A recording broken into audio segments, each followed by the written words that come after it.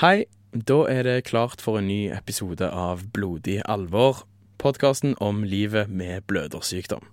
Mitt navn Lars Andreasen, og jeg programleder. I dag så lever vi virkelig opp til tittelen vår. For i dag så skal vi snakke om hvordan det var å leve med blødersykdom i en tid der tilstanden rett og slett var blodig alvor. Vi skal til Halden på besøk til Trond Langvik, som ble født med hemofili type A, alvorlig grad i 1953. Han vet hvordan det å få barndomsminner visket vekk av smerter. Og han vet hvordan det å leve med angsten for at behandlingen skal føre til at han får HIV.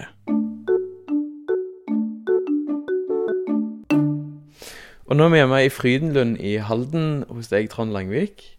Det stemmer. Du snart 65, født i 1953. Familien din hadde ikke blødersykdom. Nei. Sånn i mange generasjoner bakover. Men så fikk mor di en mutasjon som gjorde at du og din eldre bror fikk hemofili type A. Det helt riktig. Så det kom liksom som lyn fra klar himmel på mor di. Hvordan oppdaget hun at hun hadde barn med blødersykdom?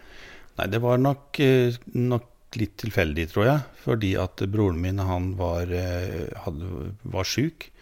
Jeg litt usikker på om det var en blødning eller om det var en annen type sykdom. Men da, den tida der, så var det jo husleger som reiste ut på legebesøk. Og da sa han, det referat fra mora mi da, som sa da at han skulle vel ikke være bløder, sa den legen. Og det har jeg tenkt mye på i etterkant, og det var, for dette her, det er snakk om i 1952, begynnelsen av 1953. Og det var ikke mange leger, tenker jeg, som hadde kunnskap om den type sykdom. For det var jo veldig få blødere. Og det jo fortsatt for så vidt. Men han var da oppdatert. Så da ble jo foreldrene mine klar over at de sannsynligvis hadde en blødergutt da. Men du jo bløder. Ja. Og hvordan opplevde du det å være bløder? Hva minner har du fra Jeg har egentlig veldig, veldig lite minner fra barndommen min. Og jeg har en egen sånn teori om det, at jeg kan sannsynligvis ha hatt så mye smerter, da. Så mye av det visket ut på grunn av det. Det jo noen smertestillende som blodfortynnende. Husker du hva du fikk når du var liten?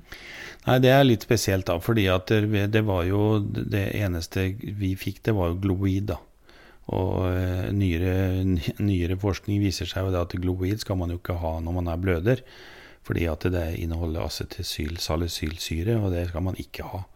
Men det var dem smertestillende som jeg har fått fortalt at vi fikk. Men når vi da flyttet til tilstanden i 1956 da, og bodde der frem til 66, i den perioden der, så skrev fastlegen ut morfin eller opium i flytende form til oss som hadde så vondt. Og det ble jo gitt med sånn der porsjonsskje da, som oppmålt i et lite beger. Så det fikk vi for å døyve smertene på den tida der.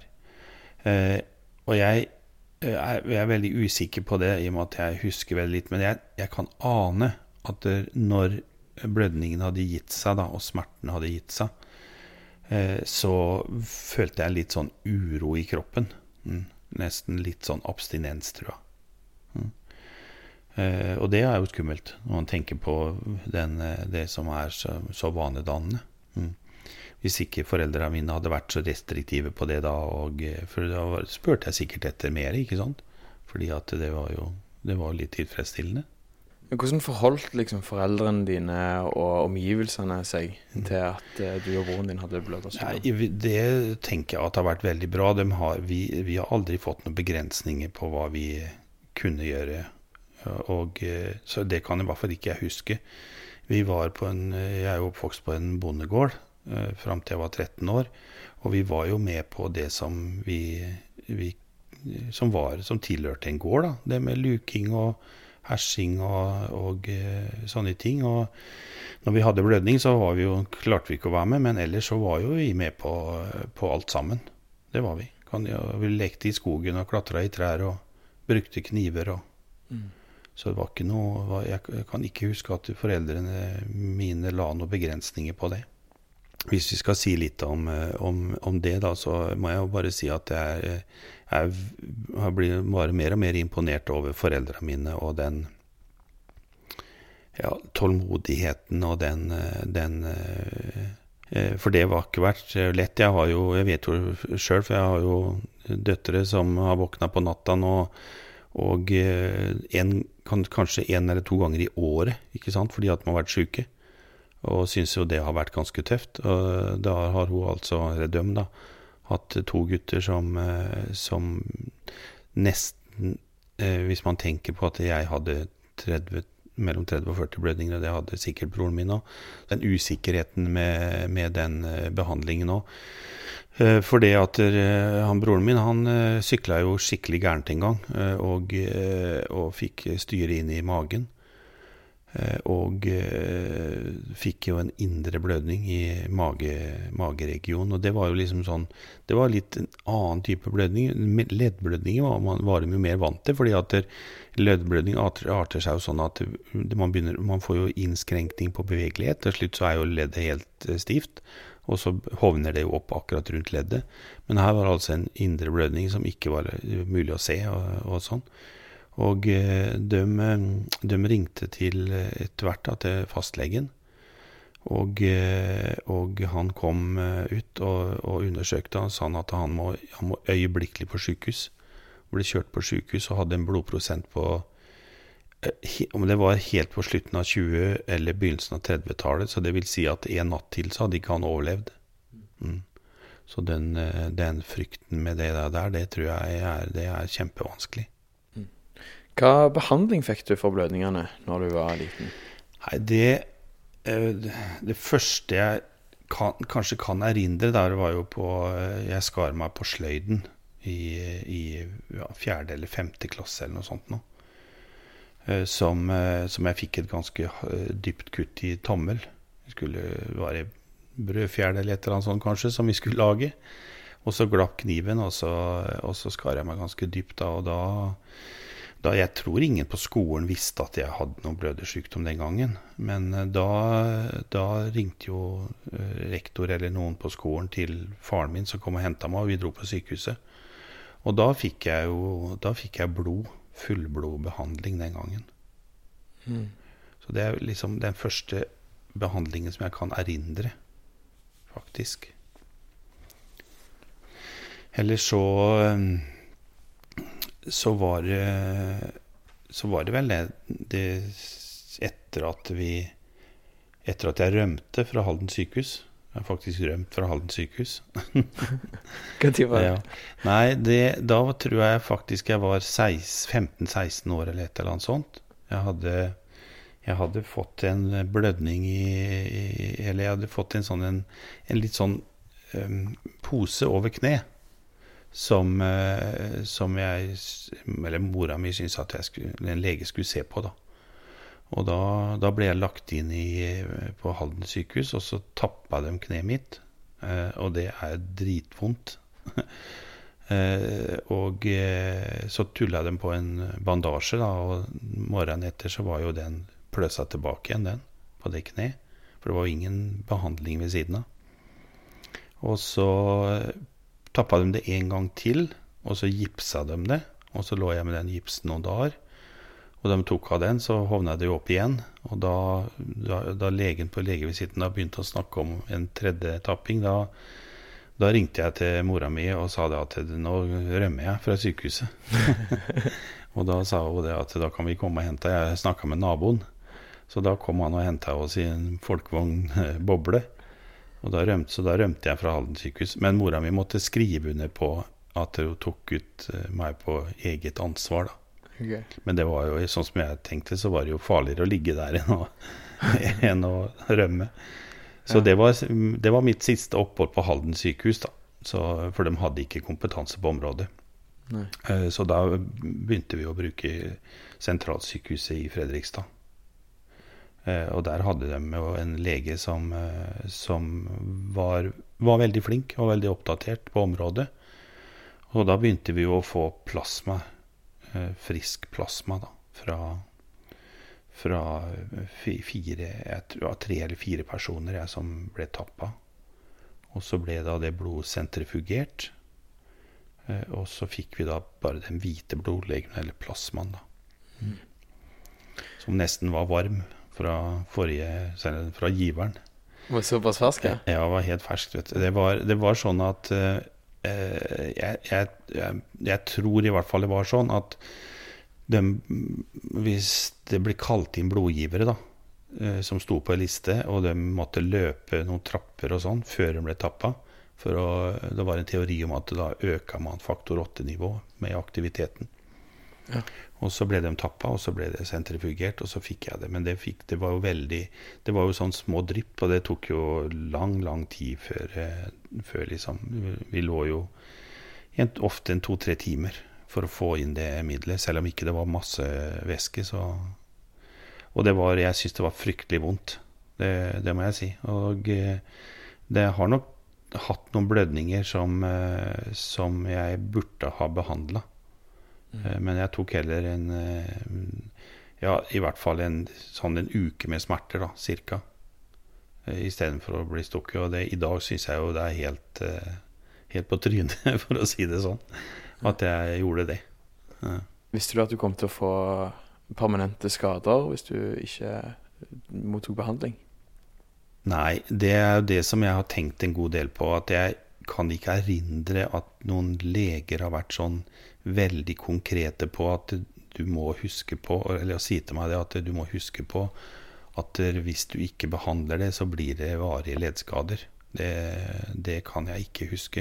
Og den beskjeden hadde jeg kanskje ønsket meg at jeg kunne ha fått. Men uten at det er noe kritikk av det, altså, for jeg vet jo ikke om jeg hadde gjort om det hadde endret meg. Det er klart, når du er i tenåret, så er du ikke akkurat så veldig klartenkende bestandig, men det hadde jeg ønsket. Hvor ofte var det du hadde blødninger, og hvor lenge var det du ble liggende? Jeg er litt usikker på det når det gjelder den barndommen min da, men i hvert fall etter 1975, hvor jeg begynte med hjemmetransfusjon, så førte vi jo nøye statistikker, og etter den tida der så har jeg vært mellom 30 og 40 blødninger per år.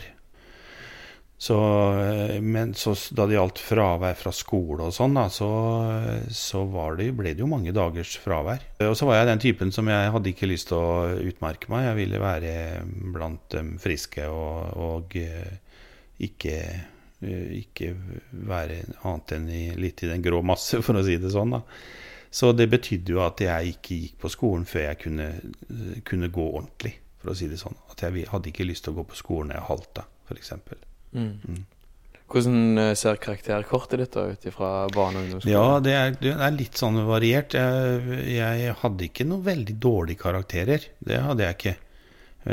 Så det var nok mest meget godt, selv om jeg hadde lite tilstedeværelse. Men fraværsdagene var jo mange.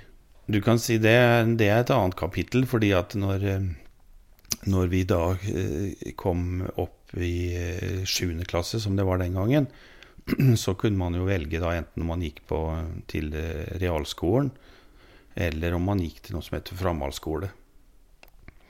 Og jeg kan ikke huske at jeg fikk noe spesielt råd i forhold til hva som var lurt. Jeg fikk bare det rådet at jeg burde ikke starte på realskolen, fordi at jeg hadde for mye fravær.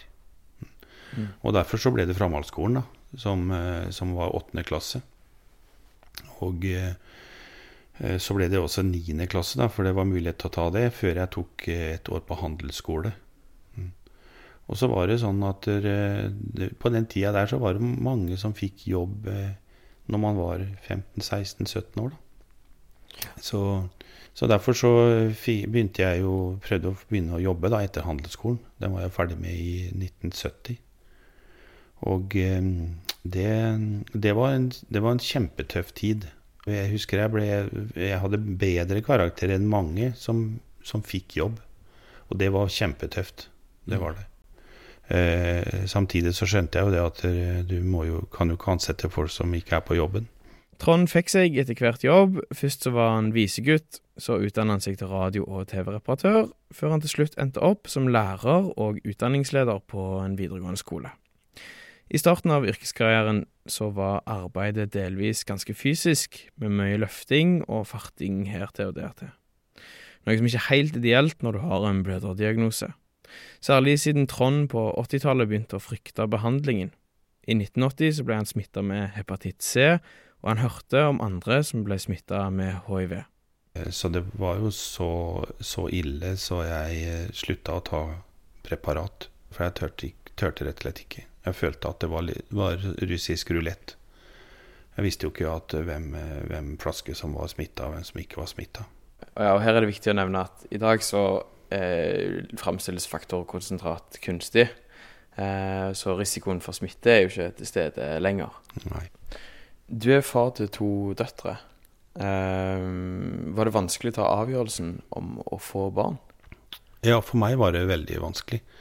Og det jeg tenkte mest på, det var at jeg ikke hadde lyst til å få et barnebarn som med å oppleve så mye smerter som det jeg har hatt opp gjennom oppveksten min. For da snakker vi om eldste datteren min, født i 1977 da. Hun er jo selvfølgelig ikke bløder, men barna hennes, og da visste man jo ikke, kanskje hun skulle få barn når hun var 20 eller 30 år eller sånt noe. Og da var det veldig uvisst hvordan det var med medisiner og den problematikken rundt det. Så da hadde jeg en klar mening om at jeg hadde ikke lyst til å videreføre de smertene, for å si det sånn da. Så jeg var veldig innstilt på at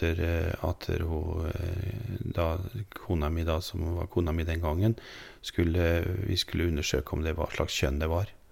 Men hun var veldig tydelig på det at hun skulle ikke ta noe abort og sånne ting, og jeg respekterte det standpunktet veldig. Så det var ikke noe trøbbel med det, for det går jo på den følelsen man har som menneske. Så jeg hadde ikke på noen måte lyst til å overprøve den beslutningen. Men jeg tror nok det at hvis hun hadde tenkt at det var lurt å gjøre det, så hadde hun nok kanskje gjort det. Men hennes klare profil er at de ungene som hun føder, eller som vi fikk sammen, det er friske barn. Og det stemmer jo. Så det er jo neste generasjon som på en måte får lide for det. Jeg har jo 2 døtre, som du sa, og hun yngste datteren min, hun har forstått tankegangen min nå. Sier hun, nå har hun en datter som er snart 14 år, og en sønn på 11, litt over 11. Så hun sier, for det har nok vært en sånn, jeg tror døtrene mine av en eller annen grunn fikk egentlig litt tidlig greie på det at vi hadde egentlig ønsket oss gutter. Og det er jo ikke noe god opplevelse for å være barn, og så tenker man at nei, jeg skulle jo ikke vært født, i hvert fall ikke i det kjønnet der. Så det har nok hun tenkt mye på, men det kan mulig at begge to har gjort også. Men det som er det, hun sier det nå, at nå skjønner jeg hvilke tanker du hadde om det. Det sier hun. Men det er jo en helt annen hverdag da. Og det kunne man jo ikke vite da på 70-tallet, at det skulle bli så bra behandlingsmetoder. Den mangelen på behandling som du hadde og av og til valgte, fordi du valgte bort medisinene, hva konsekvenser har den hatt for helsa di? Nei, det er klart at jeg har jo 2 kunstige ledd, kneledd. De har skiftet 2 ganger, og 2 ankler som er skrudd sammen, og det er på grunn av smerter. Anklene det er jo 3 ledd der, og 2 av dem er litt større, da, så de er skrudd sammen og grodd sammen da, til en enhet. Så jeg har stive ankler, men det har betydd at jeg ikke har vondt i anklene lenger, ikke i ledda da. Og knærne, mitt første kne bytta jeg i 1987, Og da var jo bare jeg, siden jeg er født i 53, så var jeg jo i 30-årsalderen, og det er jo veldig tidlig å bytte ledd da, så de lurte jo veldig på om det var lurt da. Men når jeg var på jobb, da jobbet jeg med radio- og TV-reparasjoner. Og når det kom kunder på verkstedet inn og skulle snakke med og forklare feil og sånne ting, hvis jeg sto og pratet med den kunden i 5 minutter, så var det jo så svidde det og brente det inn i det kne, så det var ikke mulig å være i jobb med det kne.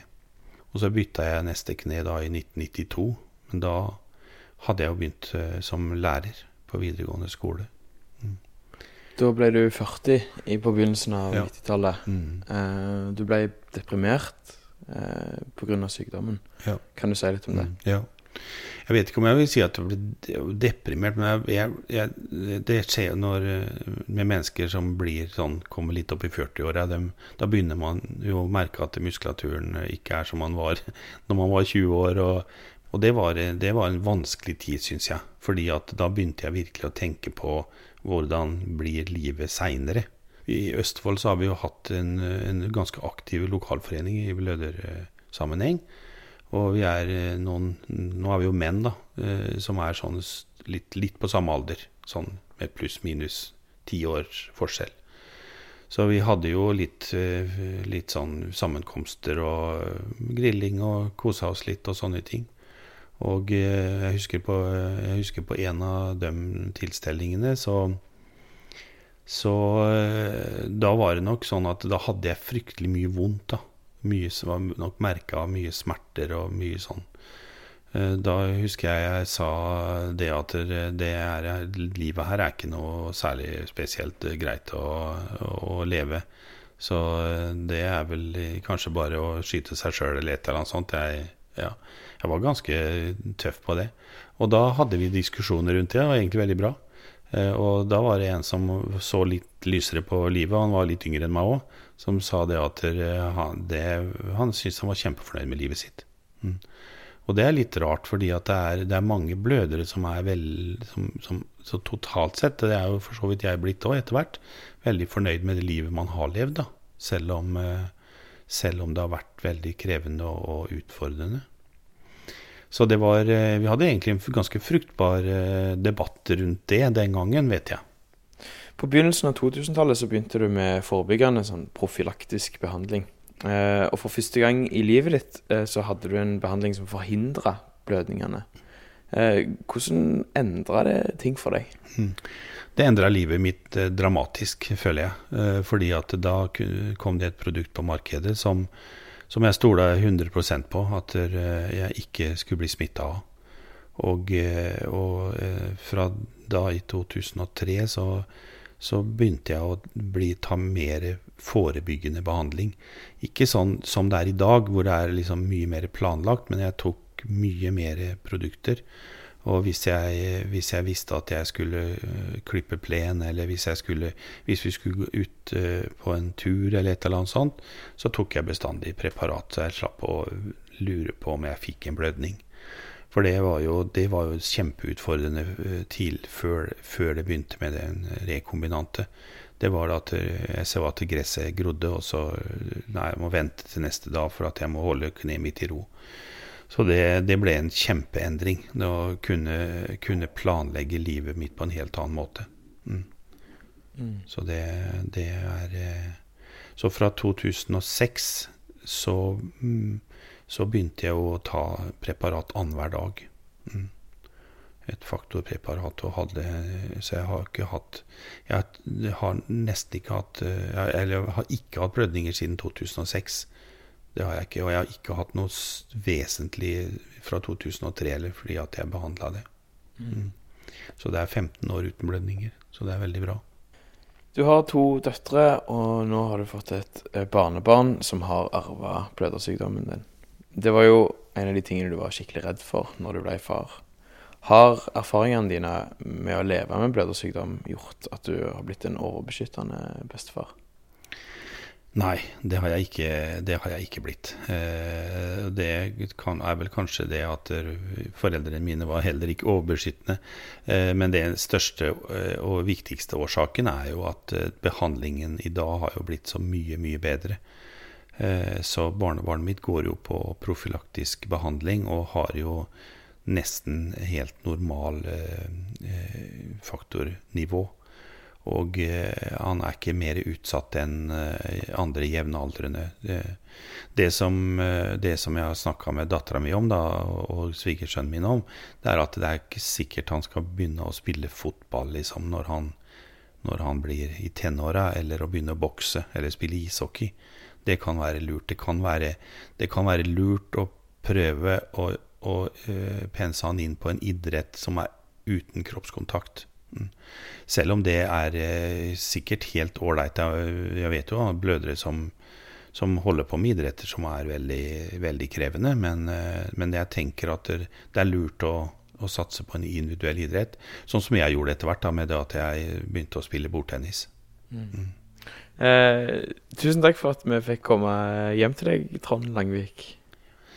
Veldig hyggelig å ha dere på besøk, og jeg synes dere har vært kjempedyktige til å stille gode spørsmål som gjør at man kan få fortalt litt om livet sitt da.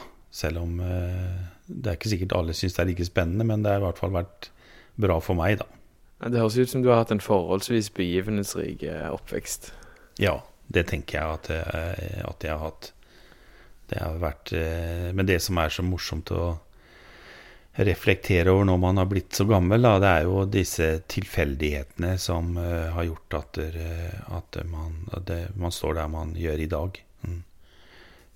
Og, for det er jo ikke å legge skjul på at det er jo de siste årene nå med god medisinsk behandling og den jobben som jeg har fått da, har gjort at det har fått en helt annen livskvalitet. Da sier jeg takk for både meg, programleder Lars Andreasen og produsent Frid Hansen. Vi vil også takke CLS Bering. Det er de som har tatt initiativ til podcasten, og som gir oss anledning til å løfte fram blant annet Tronds historie. Målet det er å spre kunnskap om blødersykdom, både blant de som selv er rammet av sykdommen, og for folk rundt de, venner, familie og kollegaer. Du finner mye nyttig informasjon om blødersykdom på nettsidene til Foreningen for blødere i Norge, fbin.no, og på nettsidene til Senter for sjeldne diagnoser, sjeldnediagnoser.no. Dersom du har tips til et tema vi bør ta opp i en fremtidig episode, så blir vi kjempeglad om du sender oss en e-post. E-postadressen den finner du på nettsidene våre blodig-alvor.no, blodig-alvor.no. Hvis du liker podcasten, så håper vi at du forteller venner og kjente om oss, og så snakkes vi i neste episode.